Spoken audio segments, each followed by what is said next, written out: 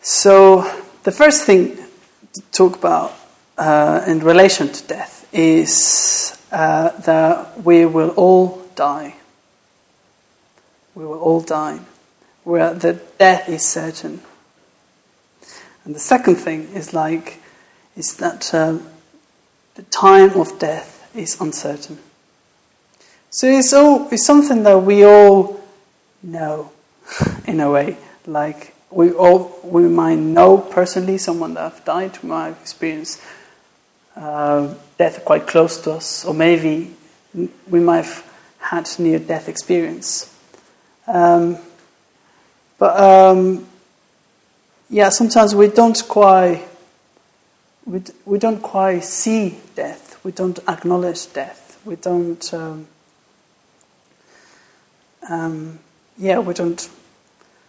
We don't think about it too much, or we try not to think about it. A good way to start is with the Buddha, I think, particularly at the Buddhist center. So, like the Buddha, before he was the Buddha, when he was just another human being, a normal citizen of the world, there's the myth, the story around his growing up. It's like he grew up in a very comfortable situation. He was a prince, or he was maybe quite very good conditions in that he grew up with. And we're told that his father was very protective. He would protect him from seeing death or anything related with that, or illness or aging. So they would try to keep Gautama, the Buddha, to be in a very controlled situation, in a very beautiful, young, healthy, and very pleasurable. So in some stories we hear that he had different palaces for different times of the year, different dancing girls and swimming pools and who knows what else, maybe iPhone 7s, like anything that the dad could provide to him, he would have it. He wanted, Gautama's father wanted him to be a great king, a great leader. That's another word I'm looking for. Ruler. Yeah, that's the word. Yeah. So in this kind of protecting environment, he had to go out of the palace, and then is where he saw for first time. That's what we're told. This is the first time that he saw illness and aging and death, and is that caused him such a. It's not just the fact that that is going to happen to him, but that would happen to everyone around him. And sometimes we might, because we might know we might die. We might know that all of us, that everyone around us will die. But it's very unlikely that any of us is going to be here in 100 years. It's pretty unlikely. And it's still funny, like I said, pretty unlikely, because still maybe I'm hoping that, my brain might be transferred into a robot or something and still be alive. But that's quite unlikely.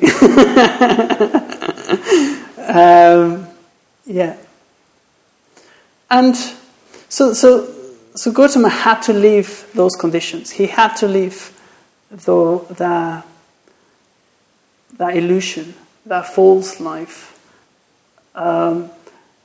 False because he was protecting him from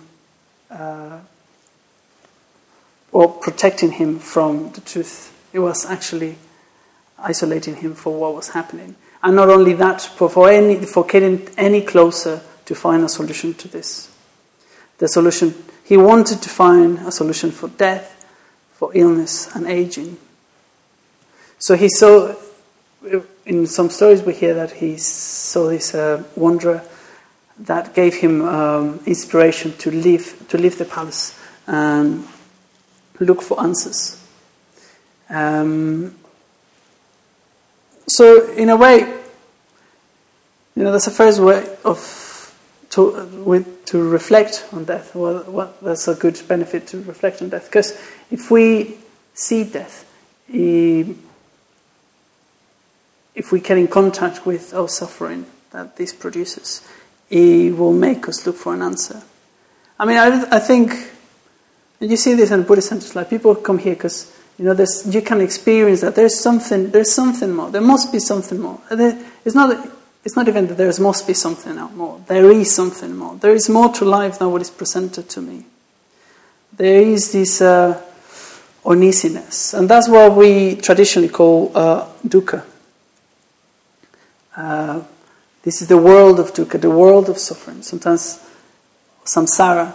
Samsara is the world of that we live in, the world that is pervaded with suffering. And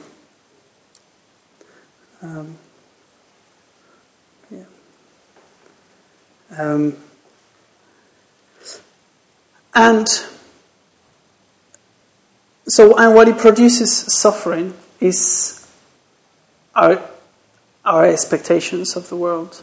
It's more tradition as well. Some of the characteristics of the world in which we live in is like everything is impermanent, everything is unsatisfactory, per se. So everything changes. So you see that you might have a good job or you might have a good experience. Even if this talk is good, it will end. And that, and it's not the fact that it changes. But it's like the fact that we don't want it to change. It's the fact that I hope that my brain is going to be transferred into a robot. That it will. That illusion is that's going to make me suffer. So it's our expectations. It's our expectations. But in a way, reality, like the facts, is like things are impermanent. Nothing is permanent. We kind of want it to be, but they are not. So death as well points at this, like nothing is, everything lacks of substance, of something solid and permanent. Everything's kind of an ever-endless or more complex result of conditions. It's eternal condition arising. Everything depends upon conditions. So there's nothing that kind of it stays the same forever. There's nothing intrinsic in anything that stays. And so we might get a sense of these little things sometimes every day sometimes, like how when your favorite mug breaks or something like that, just and you experience the suffering of your favorite mug breaking. Is that you see that you expected that mug to be unbreakable somehow. So sometimes we don't see it. We don't see this truth. We don't see impermanence until kind of it happens. Though it's kind of ever there. It's always kind of there.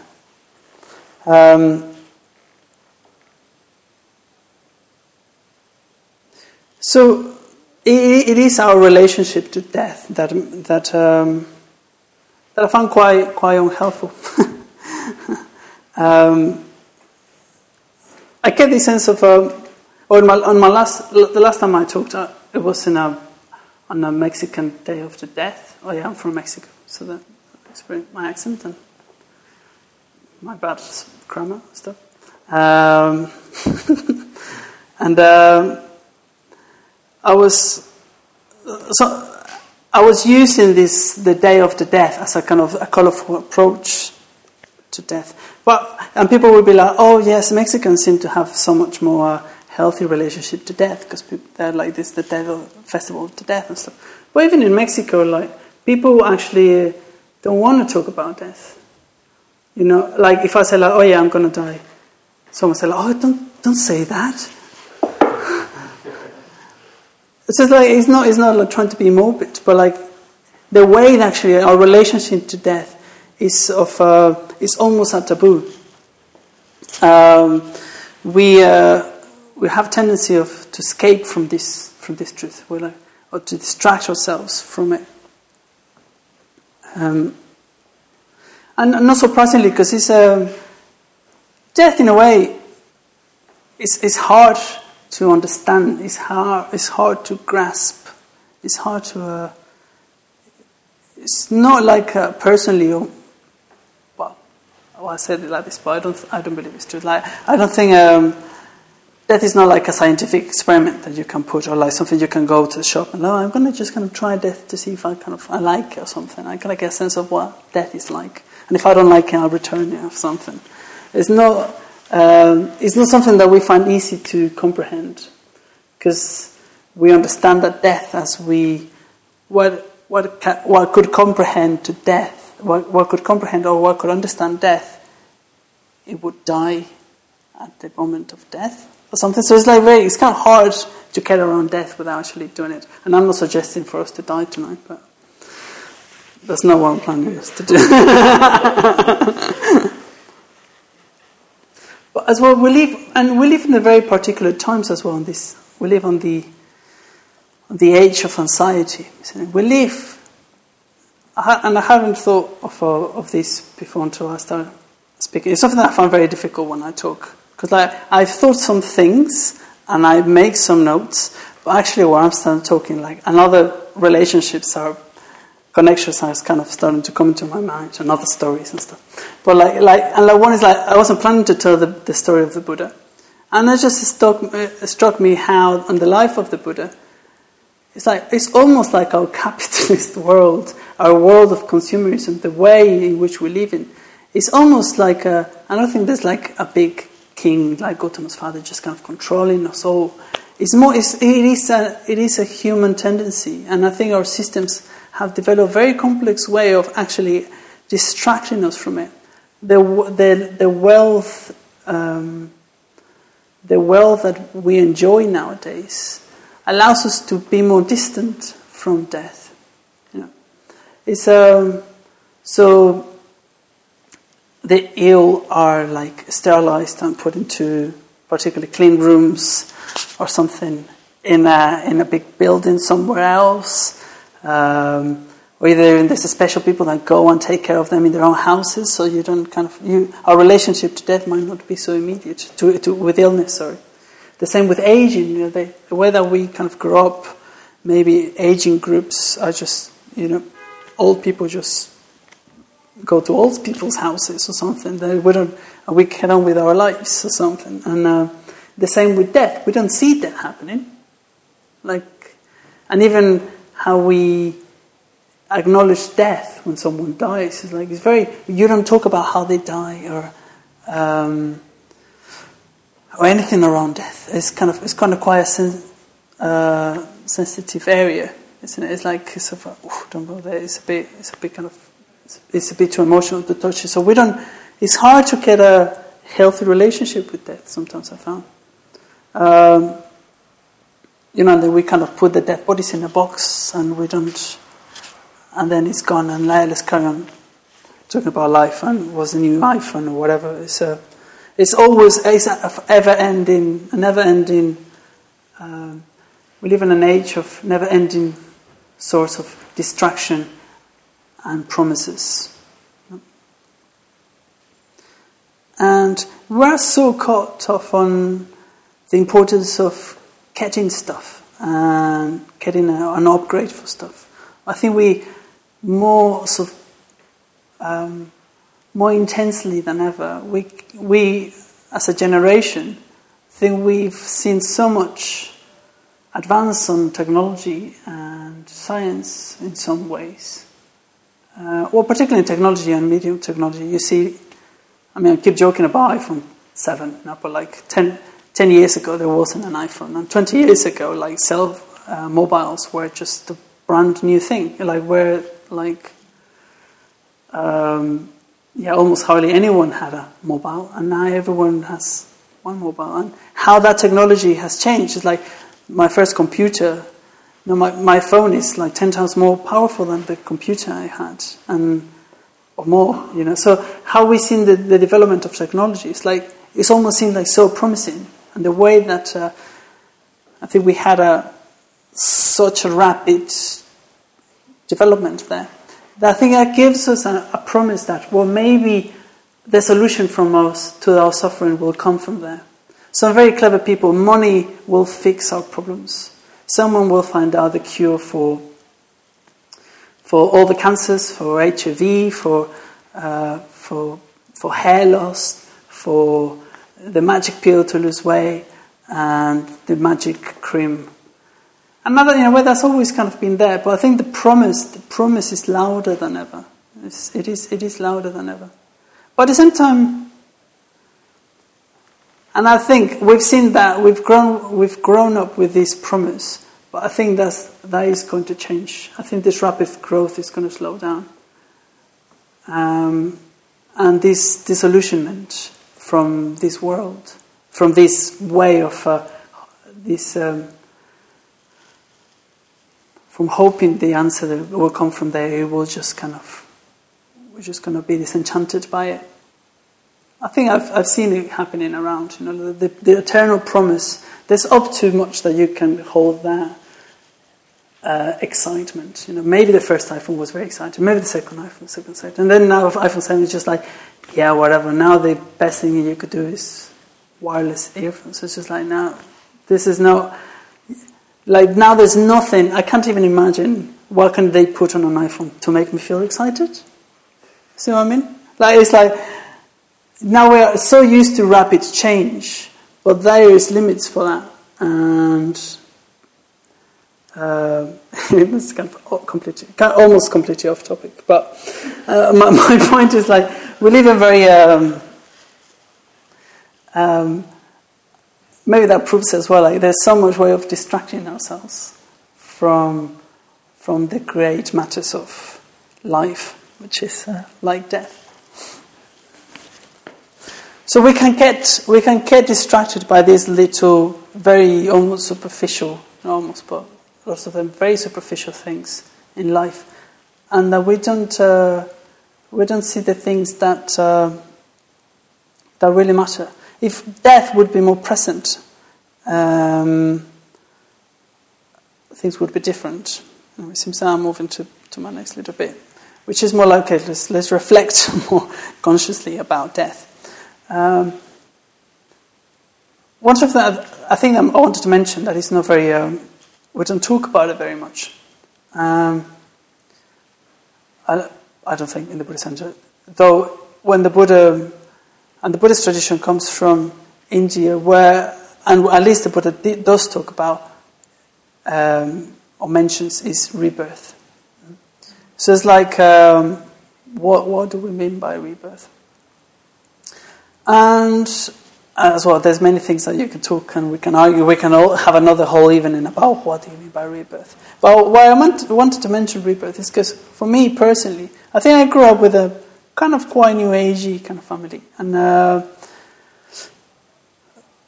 fact that I started to meditate when I was 5 or something, and I think the concept of rebirth was quite early on, kind of around the idea of rebirth.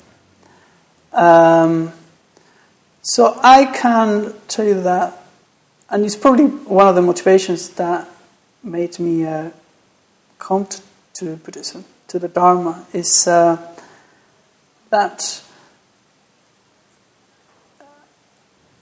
this life, imagine if you've done this life, this birth and aging and illness and this whatever you do, fall in love, burying other people, suffering other people's death, and buying stuff and losing stuff and getting press and getting fame and then getting insulted or something. Just like all this, like if one life, imagine, could be kind of quite tiring. The idea of having to repeat it over and over and over again is kind of quite exhausting. Because there's two ways, isn't it? If you think that after this life it will be a happy ever after ending, that it's going to be a paradise, and then that will be the eternal kind of bliss. Then and that will all be the same, and everything all the time will be pleasurable, and you will get everything you want all the time. Or after death, there's absolutely nothing. There's your consciousness or the way you experience is just a side effect of chemical organisms and blah, blah, blah, blah. And the time you die, like, that's it. It's so because sometimes if you feel like that, then you feel like, well, if there's all this suffering, if I just die, I'll end it up. I just don't care. But if you get the sense of like there's a possibility that kind of carries on, that death doesn't finish at death, that the suffering doesn't finish, it doesn't end at death, then you're kind of stuck, basically. So that's why, like, basically, suicide is not kind of an option, because it's really not a solution to your problems. Anyway, no, I just that sounded quite dark, but I guess my point there as well is just like, for me, at least personally, was a sense of urgency. So it could be quite tedious actually to just ignore what is worthy, ignore what is meaningful. And, maybe you did for a week or 2 weeks, and with a series of 2 in Netflix or something for a month, or for a career of 5 years or something. Maybe you did for 10 years and then you go back to the meaningful, what is important in life. But if you do it for lives and lives and lives, and where are you going to find your comfort? So for me, it was like the sense of, like, ironically, like the potential that I might have, like, just endless or thousands of lives. It made my current life more present, more precious, more. I don't know if that makes sense for you, but anyway, at least personally, it is a motivating factor. Actually, I don't want to keep repeating my stupidity and repeating. I kind of want to kind of free myself from. Oops! Well, I could have talked about this for another evening. But anyway. Death. So why talk about death?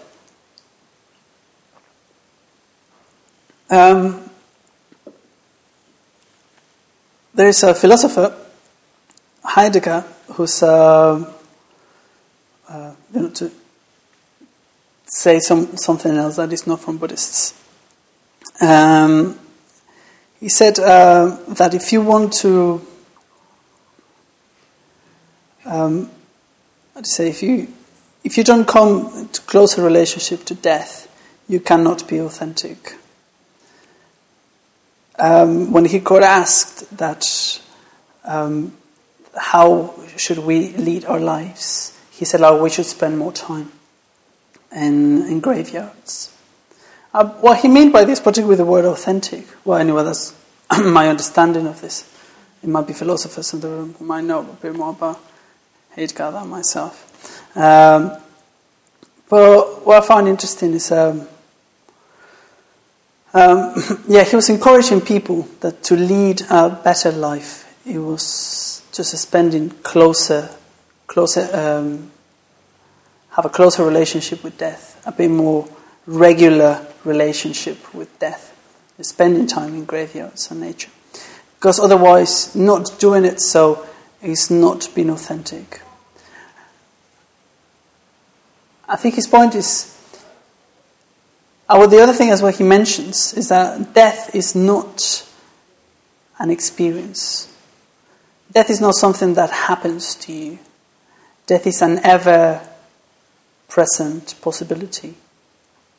This made me think of the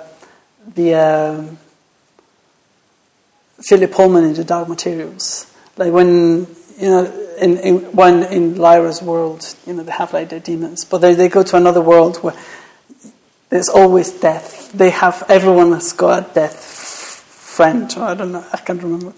But I was quite struck by that idea, like from the moment of birth, death is just next to you.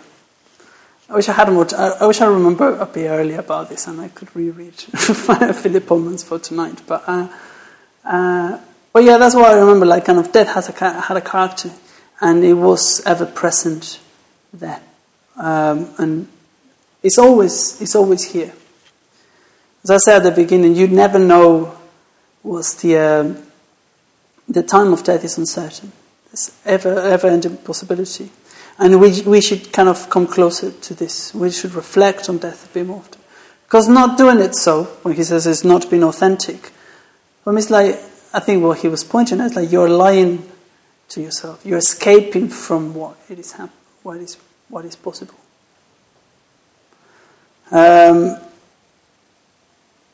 And I see it as well, like,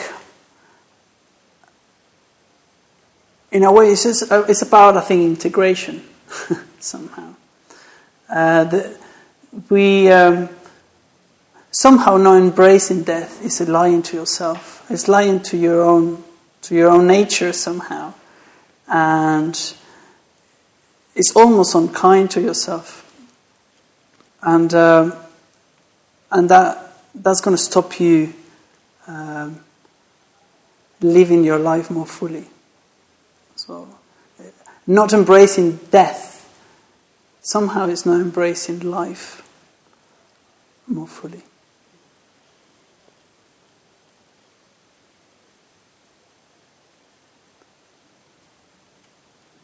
Yeah, when we talk about the quality of mindfulness, it's almost kind of kindly awareness.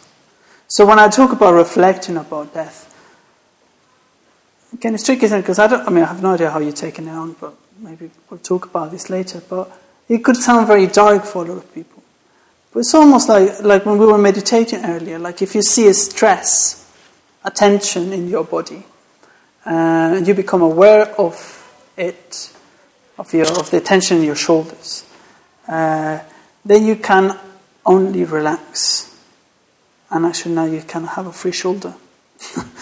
It's almost by not acknowledging the tension that you can almost it just becomes more tense. So that's kind of one, with awareness, with mindfulness, that's kind of the quality to bring to the reflection. It's not like oh, I'm tense, and you tense it more. It's like, oh my God, I'm tense, and you tense other parts of your body. It's not reflecting on death. You need to have like that approach somehow of kind awareness, or just kind of embracing it, but with a different attitude, which will be very difficult for us to get a sense, because it's not a common value. It's not something that we do. It's not something that you see other people doing. So getting a sense of how do you reflect on death in a positive way, it's probably a bit of a mystery for most of us. Culturally, I definitely think it is. It was interesting, I decided to, there's a philosopher I quite like, Alain de Botton, and sometimes his content is quite, I listen to his YouTube channel, would be quite dynamic. I thought, well, let's see what he's done about death. He's just done 2 videos on death. And even the way that he decided to read death is quite like this. One day we will all die. And that's, I suppose, the truth of life or something. So even the tone in which death gets talked about, I don't know, it's it almost feels like it has to be like that. And I'm hoping that by trying to bring a different tone to it, I'm not being dismissive or superficial about it. But I think I like to, if it's, really death, it is really part of life. So what would we really need to be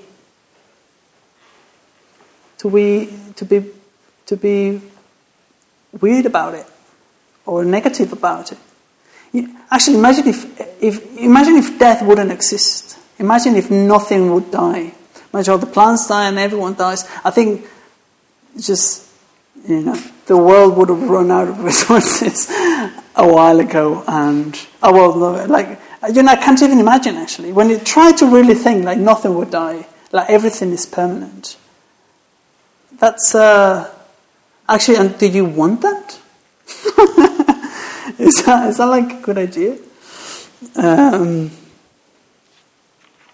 When nothing changes? Yeah. So by reflecting about the certainty of the fact that we're going to die, and that the fact that the death is uncertain, the moment of death is uncertain, it could bring more sharpness to a different quality to our lives, a more awareness, a different. So yeah, I invite you to try. Like if you see that you're kind of you're going depressed and sad and miserable by reflecting on death, or maybe reflect about life instead. Maybe you are very too good about, I don't know. Just try something else, basically. No? But like what it could do, reflecting on the certainty what it could do, if you reflect on death, is that it just kind of could bring you more to life. One of the examples of someone maybe reflecting about death on the everyday life was just maybe putting a seatbelt on. When you put a seatbelt on, just like, oh, why am I doing this? Oh, it's because accidents happen, and I could get injured on my way to work or to the Buddhist center. Like when I put my helmet on or something. That's almost it could. I imagine like it could bring you more to life. It's just like, oh, what? I just kind of drive away. I drive or whatever. There's another film I quite liked. Did you see About Time? It's one of those. It's this guy that kind of time travels, and I think it's one from the creators of For Weddings and a Funeral. So it's that kind of rom-com kind of film, but with a bit of time travel, which sounds terrible, but it's not too bad. I have actually, if someone wants to put it. I think I have.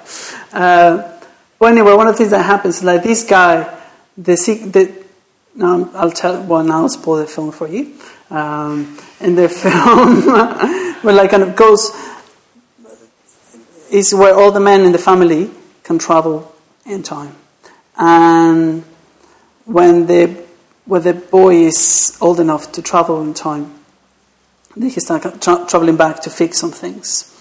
But it reaches a point where once he's had a son, he can't go back to the time before that birth. Otherwise, it would change the conditions for this particular baby. So he kind of had a particular relationship with this baby and then went back to something that happened before and the baby got changed. So then he realized that he couldn't go back because it was messing up his mind of having different babies. And for that, at some point, it meant that after his father died, he couldn't go back to visit his dad. I don't think I'm explaining this very well, but so then his dad said, like, well, I'll tell you this. And nowadays I hardly travel on time. And my secret is traveling, how I live my life more fully, is going back and repeating. I go through my day doing my day as normal. And then at the end of the day, I go back on time and I do the same day again. But this time I'll do it aware of what's happening. And I do it aware of other people and trying to be kind or something like that. So the effect, so you kind of get this sense of, as a day is just kind of boring and he misses kind of the beauty. But then if he's aware, he sees all the beauty and he sees life. Anyway, that's kind of related to kind of the effect that could have. Like if you reflect about death, like just life could become more colourful. So the tradition as well, we have the these two things I said at the beginning. Like that death is certain. The time of death is uncertain. This is a set of three reflections. The third being, the Dharma. Because the Buddhist, the path of growth, the path of development, it is the only thing of help at the time of death. And you could think like, oh, what does he mean by that? Is this just kind of religious propaganda? It sounds a bit like that, but I think what it means is with Dharma, Again, you can talk about for weeks or months or years about what Dharma means. But, one list of the Dharma could be ethics, meditation, and wisdom. If you engage, put it differently, when you die, when most people die, one of the things they do is, they want to make amends. I just remember, there's another verse on the Dhammapada that says, most people don't realize they're going to die. Those who realize who will die, that the death is coming, they will compose their quarrels. Something like that, right? So at the moment of death, we'll have this thing of our film of the whole life, perhaps, and we'll see what we didn't do, or the things that we did wrong and we regret. So it's our ethical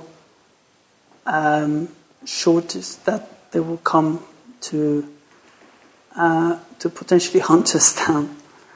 And is that? And so then what it means, like if you have an ethical life, an aware life, a meaningful life, like can you die now and think like, oh yeah, I did what I wanted to do. I think I interacted in the best possible way. I responded in the best way that I could do at that time. I was aware of myself. I was aware of other people. I lived my life more fully, as fully as I could. And I think that's what it means, like attention and awareness and ethical practice. And kind of with wisdom, with attention of more people. Does that mean that I've got 2 minutes? All right. Okay.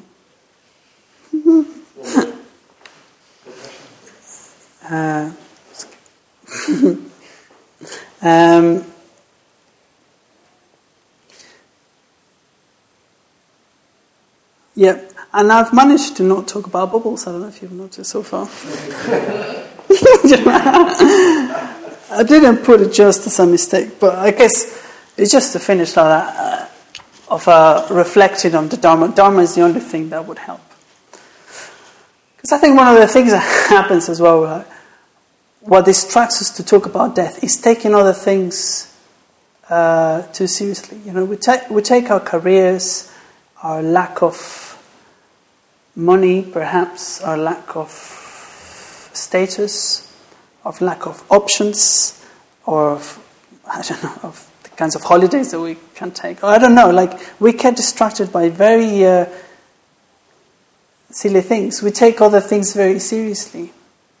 And so in a way, like death could brings you perspective. It could bring you perspective on like what is the real importance of things. And I wanted to bring bubbles as in, I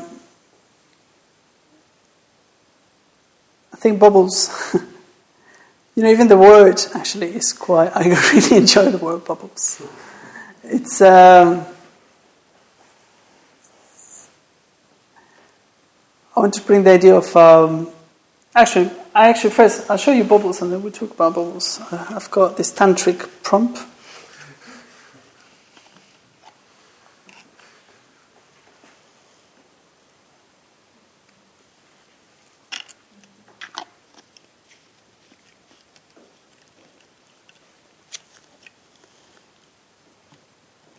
Stop reflecting on death, and I was reflect on bubbles. Bubbles are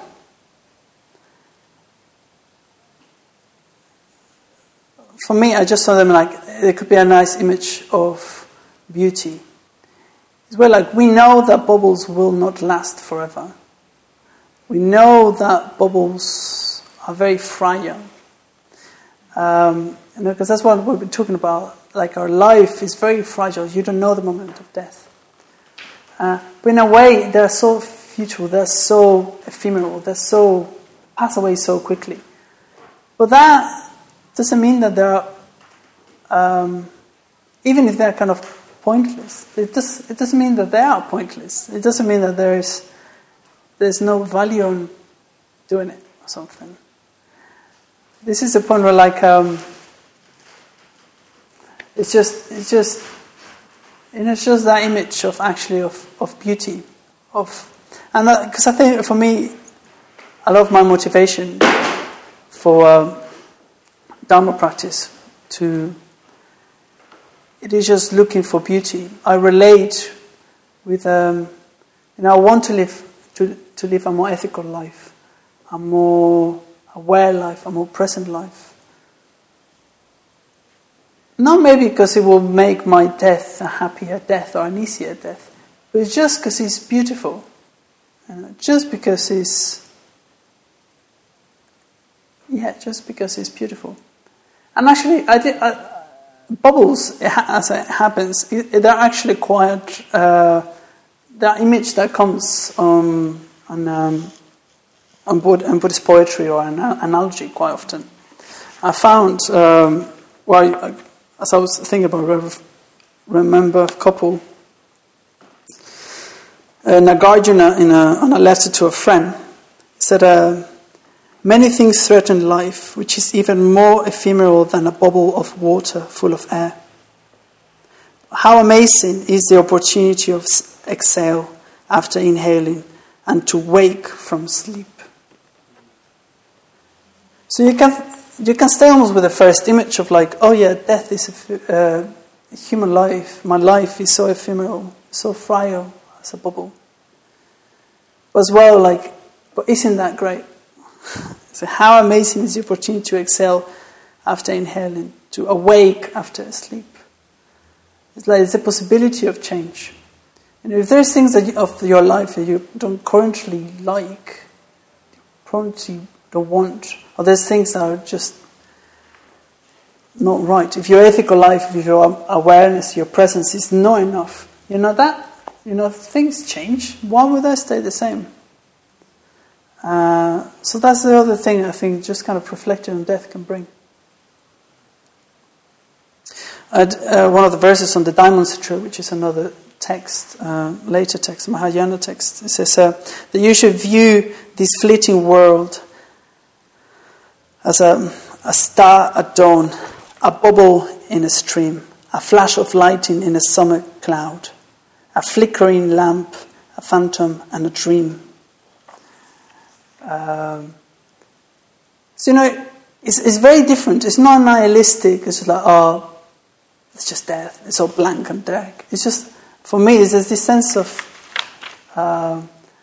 even though it's everything, even if nothing is fixed and permanent, is this condition arising. But even though if that sounds complex, you don't need to think about it complex. You can just rest on the beauty of these phenomena of what life is, and make the most of it. There's another list where the 5 skandhas, or the 5 areas or parts of that make a human life or existence or our experience. They're given different analogies. One's like bodily. The body formations are like foam at the edge of a wave. The feelings are like water bubbles. That perception is like a mirage. Formations, or kind of habits, are like a plantain tree, which is apparently is a shallow tree. It doesn't have a core. It's very and consciousness is like a magical illusion. So everything is kind of ephemeral, thin. But the Buddha uses, this is the Buddha in the Samyutta Nikaya. It uses images to communicate. Actually, you don't get a nihilistic sense of that. It's like everything finishes. It's like, no, isn't that great? I don't know. I guess that's what I want. Where I would like us to, the notes or something that I would like to bring into for an end. It's like that. Bring in it. I think this would be successful if every time you see bubbles, you think of this talk and you reflect on death and on the beauty of death, and with it just on beauty actually, and the possibilities that this represents.